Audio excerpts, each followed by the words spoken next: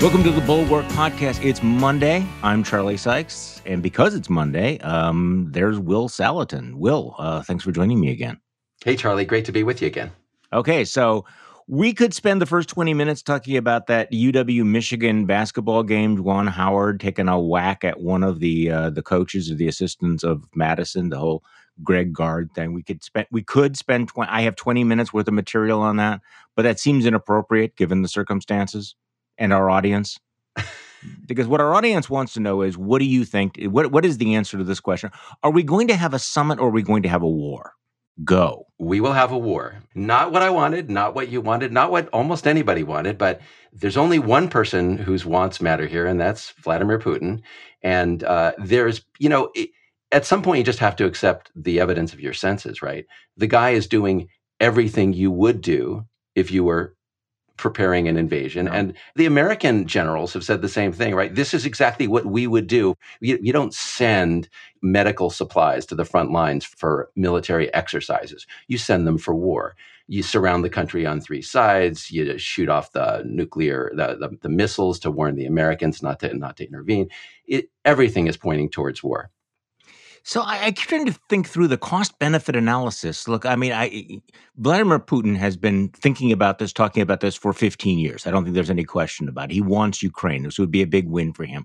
The downside seems to be rather considerable, unless Vladimir Putin just simply assumes that it is a bluff, that the West is divided and weak in a paper tiger, and that they will go back to their default setting of appeasement. I mean, that has to be what his thinking is, right? Right. It has worked for him, right? Right. There's a reason why he does this. This is his playbook. And, you throw out the playbook if it doesn't work. But he's run this playbook for several drives, right? And he's gotten touchdowns. And so he's going to keep doing it until something changes. And clearly, Biden and the Europeans are trying to change the defense, trying to deter him. But I think until it fails, and it might fail here, and hopefully we can make it fail, he's going to keep running it. So what do you make of the Ukrainian president's speech over the weekend, Zelensky's speech in Munich, where he talked about appeasement? He actually, which I thought was, full of all sorts of historical ironies. You're in Munich, people. And he was really chastising. He was chastising the Western Alliance for their record of appeasement. So what did you make of that? He says, has our world completely forgotten the mistakes of the 20th century? Where does appeasement policy usually lead us to? He said, how did we end up in the biggest security crisis since the end of the Cold War? To me, as the president of a country which lost part of its territory, thousands of people, country surrounded by 150,000 troops on our border, the answer is obvious. The security architecture of Europe and beyond is almost destroyed. It's too late now to talk about fixing it. It's high time for a new one. 15 years ago, it was the Russian Federation that made a statement here challenging the global security order. How did the world respond? Appeasement. So this is a guy, like up until a week ago, was saying, hey, don't hype this up. It's not necessarily imminent, but he didn't hold anything back over the weekend. No, he didn't. And so I have a moral question for you. Am I allowed? Ukraine is about to be invaded. A lot of Ukrainians are about to be killed. Their economy is tanked. A lot of buildings destroyed, et cetera. So we should be helping them. But am I allowed to say that this guy is really annoying me? I mean, it was barely, a week ago that he was chastising America and the West for creating panic in his country by saying there was going to be an invasion and the Ukrainians were going about their business stoically. We've been through this before. Nothing's going to happen. And now all of a sudden he's hitting the panic button. He's blaming us. So that just pissed me off, I have to say. Secondly, what he's calling for substantively is he's blaming us for not implementing the sanctions before the invasion. Right. I do not get this. I do not understand preemptive sanctions. I do not understand the whole point of the preemption is you, Russia, will get the sanctions put on you if you invade. Therefore, don't invade. If you hit them with the sanctions now, it just makes no sense to me because at that point, they're like, what the heck? We might as well invade. The sanctions are going to be on us anyway. Okay. Let's play a soundbite here because the Secretary of State was on television yesterday morning commenting on this. This is Secretary of State Tony Blinken on this particular issue of preemptive sanctions. As to laying out in detail what the sanctions will be, two things. First, Russia generally has a pretty good idea of what we're going to do, but we don't want to lay out the specifics in advance because that would allow Russia to try to plan against them. Okay, so that's a slightly different thing. He's not only explaining why you don't preemptively impose the sanctions, he's also saying that we don't actually tell you what the sanctions are going to be. But here's my question, Will, which is that how can the threat of sanctions be preemptive if you won't say what they are? I mean, it's one thing, bad things, big things. It's really going to be bad. You're really not going to like it. Well, like, can you be specific? No, I don't want to be too specific, but you're really not going to like it. That seems to me to be, I don't know, questionable. Okay, so I understand that, but I feel like I need to drag in off the street, well, not off the street, off of some think tank, right? Some wonk who understands deterrence better than I do. Is it really true that, as Blinken says, if the target of the sanctions doesn't know exactly what the sanctions will be, that somehow makes them more fearful of what they might entail? I guess it's possible. I'd like to see some evidence for it. In theory, the point of deterrence is you're very clear about what the consequences will be, just as you're saying, Charlie. And so I don't know. I'm gonna have to see some evidence of that. The other thing that's really worrying me about the Blinken position here is it's not just that you're not telling in advance the Russians what the sanctions will be. You're not telling the Americans Right. in advance, right? And if I'm Putin and I'm looking at, say, the United States and whether they're going to follow through on some serious economic sanctions that are going to bust my economy, I'd like to know whether the Americans are up for that. By the Americans, I mean the American public. Let's say there's going to be 10% inflation in this country if we really crack down on Russian oil and gas. There's going to be skyrocketing gas prices, energy prices, right? You would want to tell Americans that. You, Joe Biden, should be telling Americans that now, so that you are showing Putin you are preparing your country for what it will be an arduous period of economic suffering. Okay, I'm not this wonk, but I am thinking that if you want to deter someone like Vladimir Putin, you have to be credible and you have to be specific. And going back to, we're talking about the cost benefit analysis. He thinks that the United States and the West will choke. He thinks that he will get away with all this. So in order to deter him, you have to convince, no, this time is different. We are really serious, and you're really not going to like it. We haven't done that, and that worries me. Look, I'm not trying to rip on them. I actually think they've handled it pretty effectively, but this does seem to be a huge gap here, particularly because again, this is a fool's errand trying to get inside Vladimir Putin's head necessarily. But, what I wrote about in my newsletter today was the sort of the right wing shills in the United States. And normally you'd sort of brush that off and like, that's not really that important. But in this case, I think that they are highly consequential because Putin is fully aware that he faces a divided United States and that these influential voices on the right have been channeling his own propaganda. And it's reasonable for him to think that some of those, conservative right-wing voices like, Tucker Carlson and Marjorie Taylor Greene and the other folks are in fact do represent the sentiment of MAGA world because they come from the former guy's inner circle. And so if you're Vladimir Putin, you're going, okay, the United States is weak, it's divided. I've gotten away with this in the past. And I'm hearing from Trump's circle all sorts of noises that are interesting to me, especially if he actually returns to the presidency. So all of that, I think, it has got to embolden him. And I'm really, and I don't want to sort of bounce this off you because I know it's dangerous to criticize, to go too hard on any dissenters, anyone who is, critical of American foreign policy. They're accused of being disloyal. This strikes me as a different circumstance. Given Trump's relationship with Vladimir Putin, given Trump's appeasement of him, given the fact that Trump might come back to the presidency, all of these voices in the United States suggesting to Vladimir Putin that, hey, if you do this, we're not going to be too upset about it, and we might even have your back. Yeah, and well, that makes me wonder. I kind of want to research these people and see in what other contexts have they expressed this kind of isolationism? Is it pervasive? Is it selective to Russia? If so, why? Are they taking that lead from Trump himself, who is considerably more of a, I don't know how to say, pacifist in the context of Russia than he is anywhere else? does it really matter in the sense that if they are advocating isolationism, if the whole course of America First movement is isolationism, does Putin just say, well, that just suits me fine, whether it's specific to me or not? But I also am thinking that I need to look at some polling on this, because Hmm. if I were the Russians, this would be a huge factor. I have to say, okay, I am a liberal on military matters to this extent. I would like us to find non-military ways of punishing the Russians or punishing the Chinese, given that we have so much economic power. I believe the stat that has been quoted by Jake Sullivan, the National Security Advisor, is that the West has 50% of the world's GDP, right? And the Russians and the Chinese together have 20%. That is enormous leverage, which if we can find ways to marshal it and to apply it consequentially to deter Russian aggression or Chinese aggression, that would save so many lives. It would save so much destruction. It would be painful the first time we do it, but if we can make it an effective deterrent so that we don't have to be doing sanctions all the time, but the threat of sanctions is effective, that would be a much better way of preserving a world order that at least preserves sovereignty, if not democracy.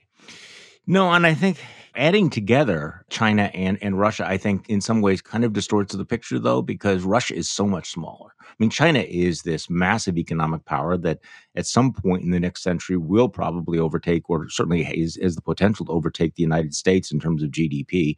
Russia is basically like a gas station with nukes. So, we are able to do it.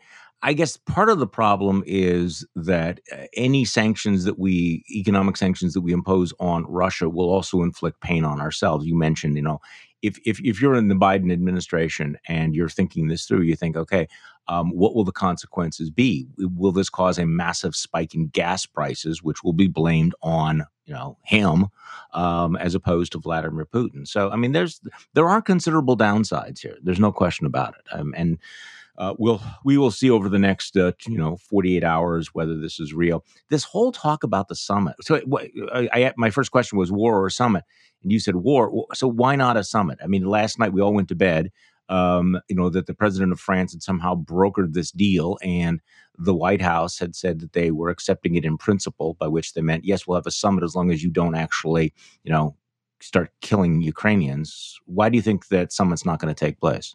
Well, it's not going to take place because for it to Yeah. take place, the Russians have to not invade. That was the explicit condition, and all the signs are the Russians intend Yeah, to right. invade. And I'm not sure what exactly it is that would be agreed to at this summit that would appease Putin. I mean, he's been offered lots of security guarantees, or we're going to work out a different arrangement, or where we put our troops, or where we put our missiles. And none of that has made an impact. At some point, you have to accept that the person you're dealing with is not Right. interested in a conversation. It did strike me that a summit would be very dangerous for Joe Biden, because the question is, what can you do to appease someone who's already decided to go to war? That's really the only question, right? Right. Or that you tell him something that will deter him, that you will be cut off from the world, banking system. But they've already signaled they're not going to do that. So I don't know what else there is. We're going to put nuclear weapons back in Ukraine. Don't think so. No, I don't think so. And of course, if you do make some serious concession in a summit at this point, because the guy has Ukraine surrounded on three sides and is already essentially beginning the attack, you're telling him, do it again, and we'll give you another couple of provinces. Well, see, that's it. That is the problem. Okay, so on the question of appeasing the world's most deplorable folks, what did you make of the story over the weekend that the Trump organization is in talks with the Saudis to host their golf tournament? Of course, that's become really controversial, with Phil Mickelson saying, "Well, yes, yeah, they behead gays, but this is a great opportunity for us." Once again, we're finding out that sports and corporate sponsors will talk a good game, except if it affects their bottom line. So the Saudis want to get into the golf business. You have some people in the PGA willing to go along, and there's Trump, who has really been, sucking up to the Saudis for some time now. Your thoughts? Yeah. Okay. So I have so much to say about this. This is sorry. This is one of my least favorite topics, I should say. Yeah. So one of the things, part of what we're watching happen to the Republican Party is what happens when you evacuate all the moral principles from your party. What's left, right? And the answer in some cases is money. In the context of Donald Trump, it is certainly money. Everything is about money. He never stopped being a businessman. So while he was president, he reduced American foreign policy to money. And one of the clearest examples of that is May 2017, shortly after he becomes president, he goes to Riyadh, he goes to Saudi Arabia, and he gives a speech there. He elevates the Saudis. He then holds unbelievably grotesque ceremony there in the Saudi capital, at which executives of American companies parade before the Saudi leader and are presented with these bound copies of contracts for Saudi purchases. Some of the military purchases to, non-military, but it's all about like hundreds of billions of dollars that the Saudis are going to pay to American companies for these contracts. And of course, then there's all sorts of human rights abuses. There's the murder of Jamal Khashoggi overseen by Mohammed bin Salman. And Trump is excusing all of the human rights violations while he's collecting the money. All the time this is happening, I'm thinking to myself, isn't it gross that this guy has reduced American foreign policy to money? But at least at that point, it was other people's money, right? It was like jobs for Americans at these companies, yada, yada. Now, the guy is out of power, and it's all about his money, right? Having defended this murderer, he is now cashing in. The Trump organization itself, and Donald Trump personally, is talking to the organization, putting together these Saudi golf tournaments, these Saudi-backed golf tournaments, and it's going to be straight into Donald Trump's and the Trump organization's coffers. It's his golf courses. So it was like being president was just a vehicle for his financial gain the whole time. And the interesting thing about that is there's nothing surprising about that. He told us who he was from the very, very beginning, and his conduct has been absolutely consistent. And again, I made this point and I apologize for making it again, but all of Trump's quote unquote scandals have taken place in broad daylight. He says what he's going to do. He does it. It takes place in real time. There are really no mysteries here about this, are there? No, he said what he was going to do. People loved him, right? He's not a politician. Yeah. Right. Yeah. He's a businessman. We need a businessman. Well, guess what? Sometimes a businessman was a businessman the whole time he was president, is still a businessman, and treated your country and its foreign policy as a vehicle for his own profit. Yeah, but speaking of Trump, and there's a lot of wish casting out there from folks who say, Trump's grip on the Republican Party is weakening, and there are polls that would suggest that it's happening. But let's just play this little soundbite from Senator Tim Scott, African American United States Senator from South Carolina, who's been rumored to be a possible vice presidential pick. I'm very skeptical about that, but he's on with the Fox News host formerly known as the Money Honey, and they're talking about Donald Trump. And this is what Senator Tim Scott said yesterday. Well, I think everybody wants to be on President Trump's bandwagon, without any question. One of the things I've said to the president is that he gets to decide the future of our party and our country because he is still the loudest voice. Oh, fuck me.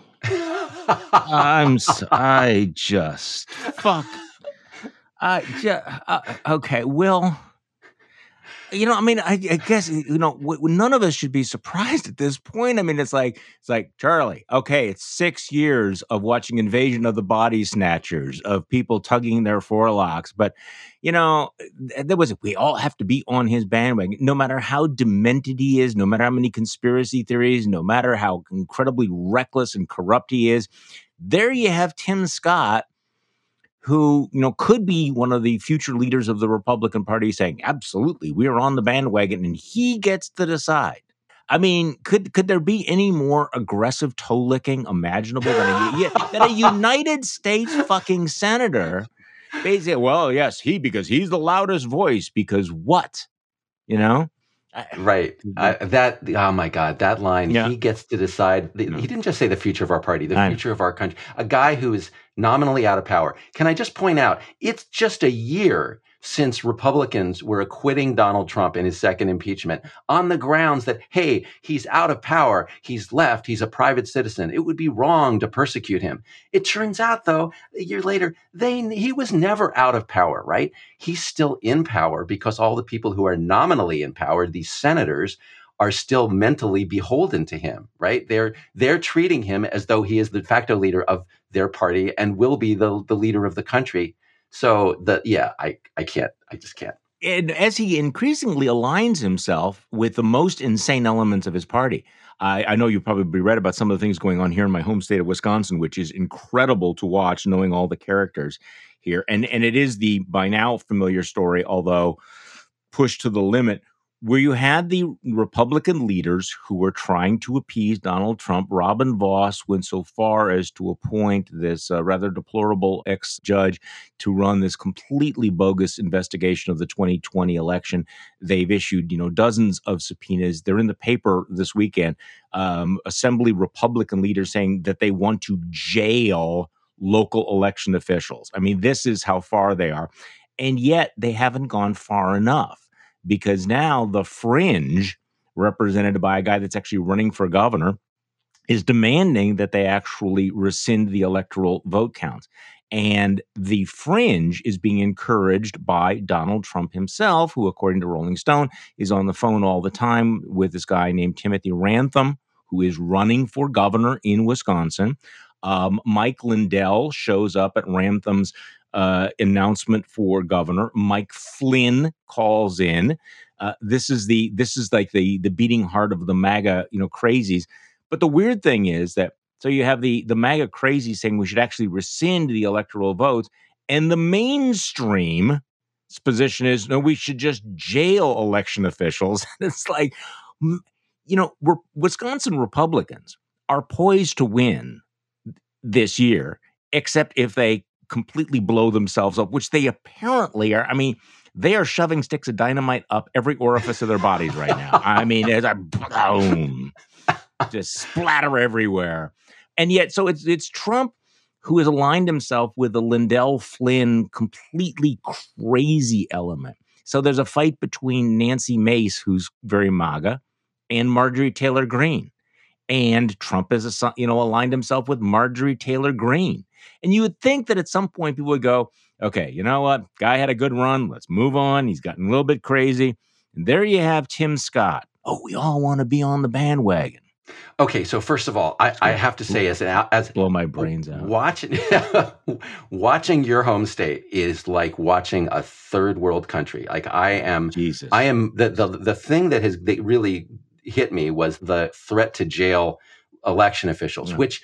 So let me back up, because I need to understand. These are the normal mainstream guys too. So this threat, Charlie, as I understand it, is not coming from somebody running for office. This is coming from people who are actually running an investigation under the. Yes.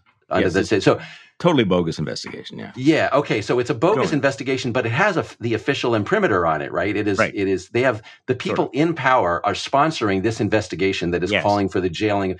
So that is a whole other level of crazy to me. Yes. Unless I'm misunderstanding it. Yeah. We keep moving the window of crazy. So if I wanted to say, one of the big moves by the really fringe crazies is like, fire Robin Voss, the assembly speaker. Robin Voss is a rhino. Robin Voss is very conservative. He's a rhino. He's kind of the bag man and everything. But you can't defend him from the crazies because he's embraced the crazies. So it's like, what are you doing here, man? Yeah. I can't sort out the different kinds of crazy. Especially if you know them, it gets worse. Speaking of crazy, CPAC will be meeting down in Florida this week, and of course, look, CPAC's got a long history of being the Star Wars bar scene of the conservative movement. Under the leadership of Matt Schlapp, it's become completely Trumpy. Did you see their latest speaker that they announced? Tulsi Gabbard. Okay. See, every deplorable, you can really trace the devolution of the conservative movement by looking at the speakers, the kinds of, bizarre conspiracy theorists, COVID denialists, people who spread all kinds of, misinformation, et cetera. But Tulsi Gabbard, I think, has a lifetime conservative voting record of 7%. But since she's gone MAGA and willing to do what she's doing, she is going to be a speaker at the Conservative Political Action Conference, which, of course, if you even mentioned Liz Cheney's name, of course, would be met with massive boos. Matt Schlapp, over the weekend, though, did say something kind of interesting clarification. Let's play Matt Schlapp from this weekend. The conservative movement, which I don't use, I call it the American movement, because that's all it is. We're no longer conservatives. We're Americans who love our founding. We're no longer conservatives. I appreciate the acknowledgement. Yeah, that's refreshingly candid. just to step back, the 30,000-foot angle here, this is what is really happening in our country, which is the conservative party, the party that is supposed to represent conservatism, no longer does, right? And it's not as though those conservative principles went away. A lot of those were, by the way, were in the American founding, if you want to be serious about the American founding, the separation of powers, the construction of government so that no one person has too much power. Oh, say the vice president overturning an election by himself. So those are principles of the American founding, but the Conservative Party evacuated those. And so it's left to sort of figure out what it wants to stand for. And because it's run by people who want to make money, it becomes sort of a grift operation. And that's kind of what CPAC has become. It's certainly what Matt Schlapp has become. And so, now they're just making it up as they go along. I mean, what does Matt Schlapp now say is, these are these American values that are not conservative? Yeah, the American values apparently will whatever Trump has to say. I'm not going to even get into the fact that the folks from a place like the Claremont Institute are now really aggressively embracing the great replacement theory and things like that. I think maybe it's the speed with which they're moving and the lack of any sort of pushback or resistance. I mean, you would think that someone like Tim Scott would say, okay, we can be conservatives without doing, X, Y, and Z, but he's not willing to do that. And thereby hangs a rather, tragic tale. Can we hang on to the replacement theory stuff for just a second here? Okay. Yeah. No. Okay, so this is one of the things that you're left with if you have no values anymore, right? Like if you don't actually stand for any of the universal values that America was founded for, if you've abandoned the ideas of democracy, the rule of law, separation of powers, the limited government, whatever, you can end up with an ethnic definition of America. And that's one of the residues of what's happened to the Republican Party, right? They've become Tucker Carlson. They've become great replacement. It's all about speaking a particular language. It's about having a particular skin color or coming from a particular continent. The racism, and I really don't want to overhype racism, right? It's used too much today, but it is one of the things you are left with if you don't have a better understanding of what America is. And yet they're going to win this year. And in part, it's because Democrats they're globally awful at politics. It's not just messaging as well. It's that they don't seem to understand why they're losing the culture wars, why they're on the wrong side of the education wars, what happened in San Francisco to them, what's going on with crime and the border. I don't want to get into it too much, but they're going to get just destroyed on this transgender athlete issue. I just don't DM me about this. Okay. I will write about this and I will devote a show to it. They will get absolutely trashed on all of this. So you and I haven't spoken really since the San Francisco vote. There's a lot of, I think, denialism about what happened. I mean, yes, there's, clearly some local issues that had to do. And yes, it was more about performance than being performative, but I'm sorry, but there are real warning signs there for Democrats around the country that certain kinds of extremely progressive politics are absolutely politically toxic. And they're not done in San Francisco. I think there's at least a 50-50 chance that they will end up recalling the uber woke district attorney there as well. So what do you think of San Francisco? Where do you come down on this debate? Well, I do think there are warnings. I don't think that's the fact that the San Francisco recall happened is gonna play in the 2022 elections. Not at all. But I'm with you on the warning signs. And the warning signs to me come back to some of these basic intuitions, like people being out of touch. First of all, just not doing your job, right? What happened to the San Francisco School Board is not just that they went around renaming a bunch of schools that didn't need to be renamed, but they just didn't do the basic job of getting kids back in in-person schooling. And if you don't do the job, that creates this vacuum so that Republicans could point out. And heck, in San Francisco, it wasn't even Republicans, right? This is a very liberal electorate, right? Yeah. But people don't like you doing woke stuff if it looks like the woke stuff is your substitute for doing the job, right? The job was to run the schools. So this is a favorite Republican talking point. And if this hurt the liberals in San Francisco with a liberal electorate, you can just imagine how it plays in 2022 in states with serious Republican votership. So that's my first thought. And in general, there are some really, really basic moral values that people have, like parental influence in schooling, like controlling crime, law and order. And Democrats have to speak to these intuitions and these feelings, or Republicans will do it for them, and not in a nice way. and not in a nice way. I think it particularly warning signs for Asian American voters as well, because one of the big issues there was the admissions policies to certain elite schools and the way they're handling all of this, going to a lottery. And I think a lot of the rhetoric of racial equity that you're seeing in places like New York and San Francisco may be local issues, but they play across the country. I mean, this is the thing that people need to understand, that all of these issues are going to be brought up and will influence voters who've never even heard of this. Now, let me tell you, like a DM I just got like 5 minutes ago. Okay. So to give you a sense of stuff that's going on. Okay. So guy, and I don't know the guy. He's one of my followers on Twitter. And he goes, news from Seattle, Charlie. The King County Board of Health voted to repeal a mandatory bike helmet law. Okay. Because, can you guess why? Can you guess? No, that's a trick question. Because the fines were going disproportionately to people of color. I'm a typical Seattle Democrat who lived 2 blocks from Governor Inslee on Bainbridge Island. This is a woke disaster and is pissing off a lot of my Dem friends. Just stuff like this. Yeah. Well, and can I broaden this a little bit? This Sure. conversation about minorities and people of color, right now America is going through a reckoning about race, but it's specifically a reckoning about black and white, right? It's about George Floyd, it's about policing, it's about disparities in schooling and whatnot. But diversity is a lot bigger than black and white.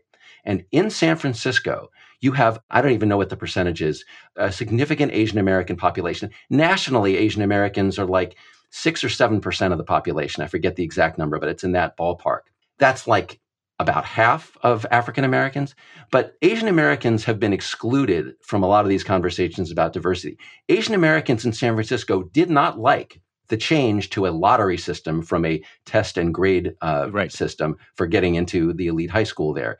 And you cannot keep going on talking about minorities and ignoring such a large minority, or implementing policies that hurt that minority and hurt them unfairly, because the community was sort of, look, we're going to work hard. We're going to try to get good grades. We're going to try to do well on the tests and get into the school. And then if you tell them it doesn't matter, that's not just politically harmful, that's wrong. Well, yeah, I wasn't going to get into this, but in my newsletter yesterday, I quoted something from Matt Iglesias, who's really been all over this. And he talked about this view that the San Francisco School Board recall was about competence, not ideology.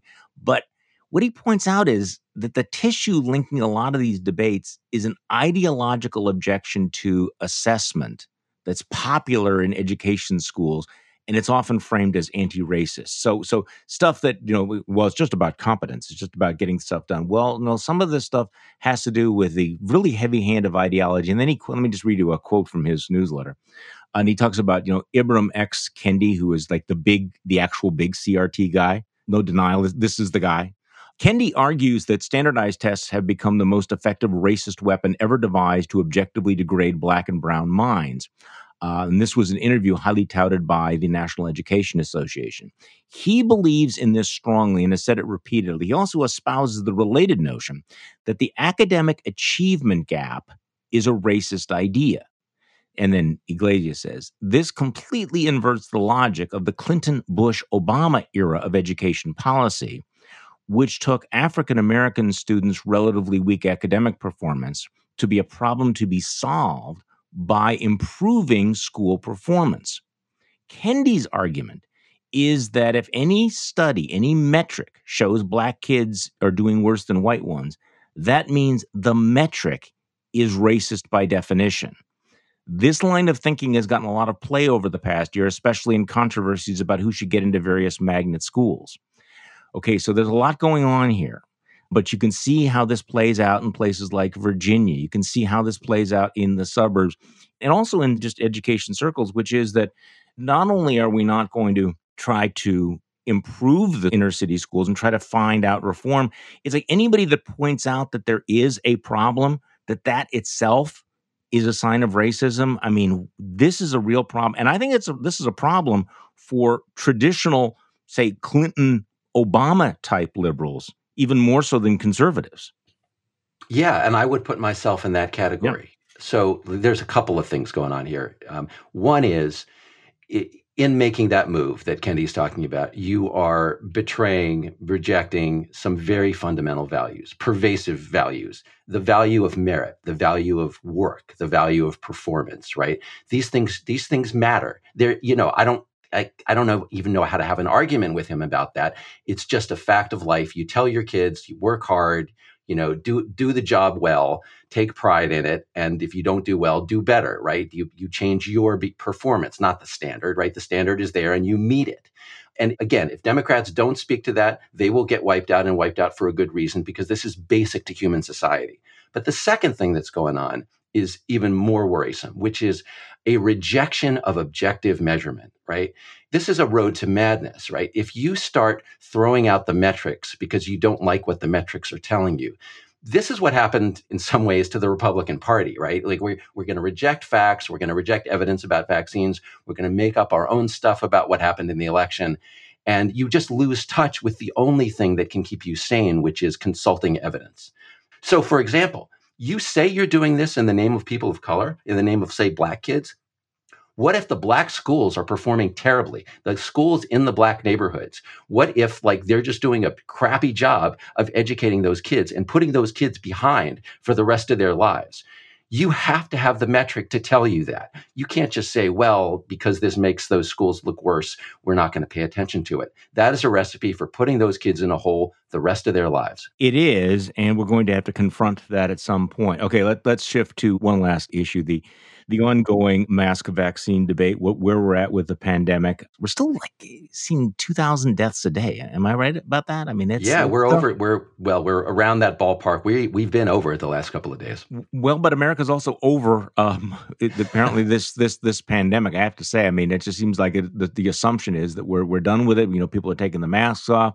One guy who I think, and I'm going to get your take on this, one governor who I think has sort of hit a sweet spot on this, and I've been sort of looking around for, is anybody getting this right, is the Democratic governor of Colorado, Jared Polis, is backing off the mask mandates while emphasizing vaccinations. And let's play a soundbite from Colorado Governor Jared Polis. What's remarkable is when you look across the data set for United States, those who are triple vaccinated have a 96% lower death rate, double vaccinated, 85% lower death rate. And by the way, let that be a reminder to viewers, if you're putting off that third dose, please go get it. It makes a big difference.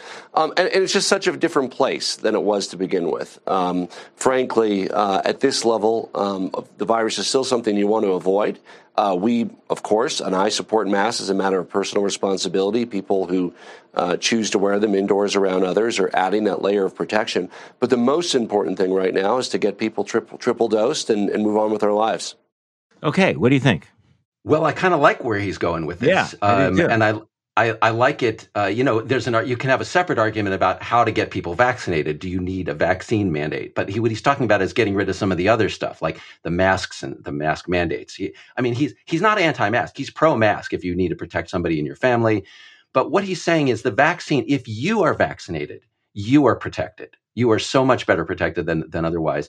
And that's really enough, right? And you don't need to fuss so much about whether somebody else is wearing a mask or not. You can also wear a mask. If you wear a mask, that will also inhibit to some degree the transmission to you. But even if the virus gets into you, your immune system, having been vaccinated, will protect you and will make it less likely that you will transmit to others. So we're getting toward that sort of libertarian end where people can sort of draw their own degree of protection and choose whether or not to wear masks. He does leave open the question of whether the vaccines themselves should be mandated. He opposes that, but I don't know. Where do you come down on that? I've been in favor of it. I unapologetically, look, I think this is a public health issue. We've had mandatory vaccines and immunizations for kids in schools for many, many, many years. I was looking at a chart over the weekend of what happened with polio. You can just see the line spikes and then it just disappears. Why did it disappear? Because of vaccination. So I don't have a problem with that. I do wish that the federal government was clearer about it, and I think their handling of this has been less than optimal on this. But I don't have a problem with the vaccine mandates. I guess I wish the messages were clearer and more consistent, though. Yeah. Well, the CDC has a fundamental problem, which is that although they're supposed to speak for the whole country, and you just can't do that here. You can't do it because the virus is hitting different communities, different states, different regions at different rates at different times, right? The wave comes through. And so CDC is trying to implement guidance when really what you need to look at what is the transmission rate, what is the test positivity rate in your community, and how are the hospitals doing? Are they able to take patients for other reasons? And those very local factors should actually be guiding your decisions. Yeah. And it's just, I think the CDC is in an impossible position for that reason. I think that's good. Now, the really bad news, unfortunately, I hate to keep coming back to this troll, but Candace Owens is one of those people that in a rational world nobody would be paying attention to. I mean, no one would hear of her, nobody would be listening to her. But Ben Shapiro, who at one time was considered to be, one of the serious guys out there, I have a really embarrassing quote in the New York Times about him, which is one of like my worst takes ever, where I talked about, the Ben Shapiro is he's not like these other guys. Like, bullshit. And his stuff just dominates Facebook. I mean, we're talking about tens of millions of people that watch this stuff. So people say, why are you, giving it higher profile? Trust me, I'm not. I'm just telling you what's going on. Well, Candace Owens, and he hires her, despite the fact that she's a lunatic and a conspiracy theorist and dangerous. So she tweeted out, I don't know if you've seen this, in 2 weeks, I'm dropping a free video series, 11 episodes, to go through the history of every single childhood vaccination on the schedule. It's taken me almost 2 years to research. Bullshit. I want parents to truly have informed consent available exclusively on Parler app. It's called A Shot in the Dark. So what's happening is that they've moved on from the COVID vaccine to all vaccines. They've gone complete anti-vaxxer.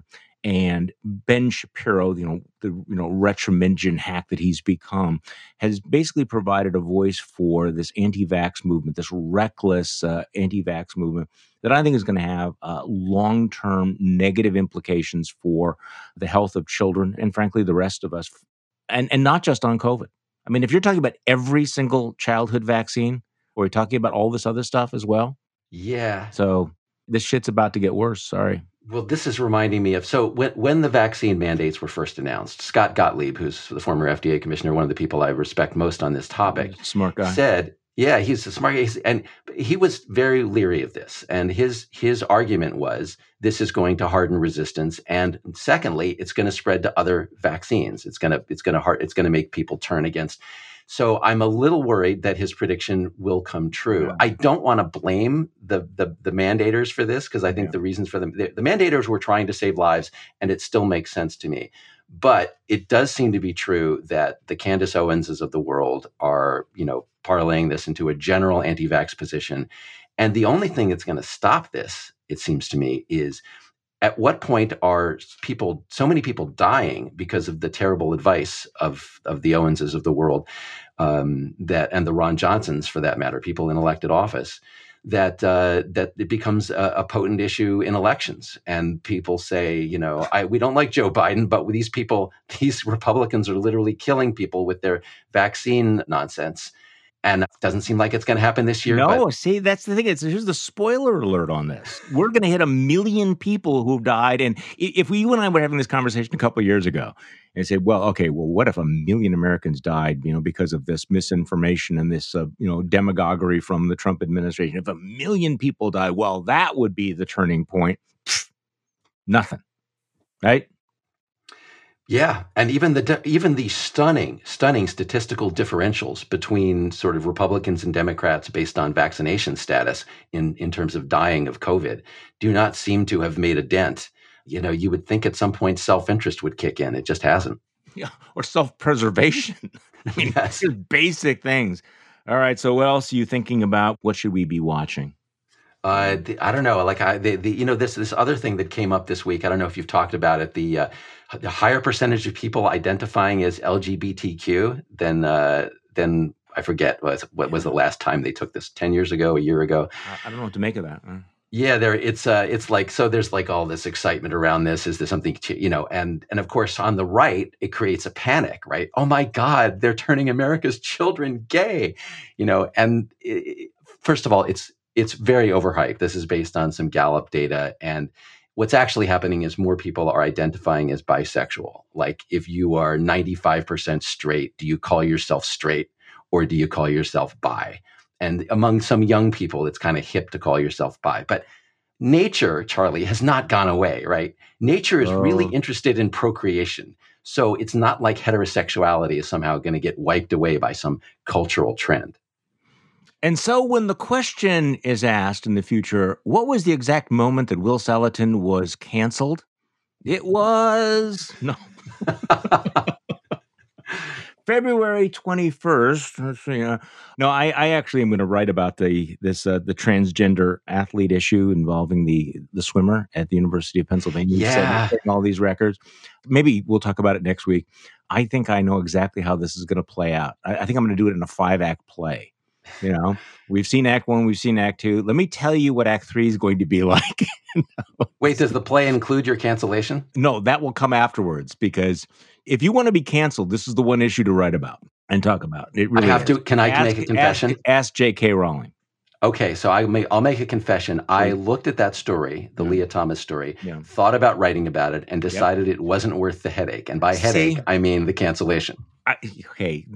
I appreciate you admitting that, because I'm kind of wrestling with that. And this is one of the whole points of doing what we do is, right, we actually say what we think. We provide our insight into it. And yet this is an issue where I think that people engage in self-censorship, and it's not irrational, because, you know, the flying monkeys are going to be released. And yet as of right now, I'm going to write it, but now you're making me nervous.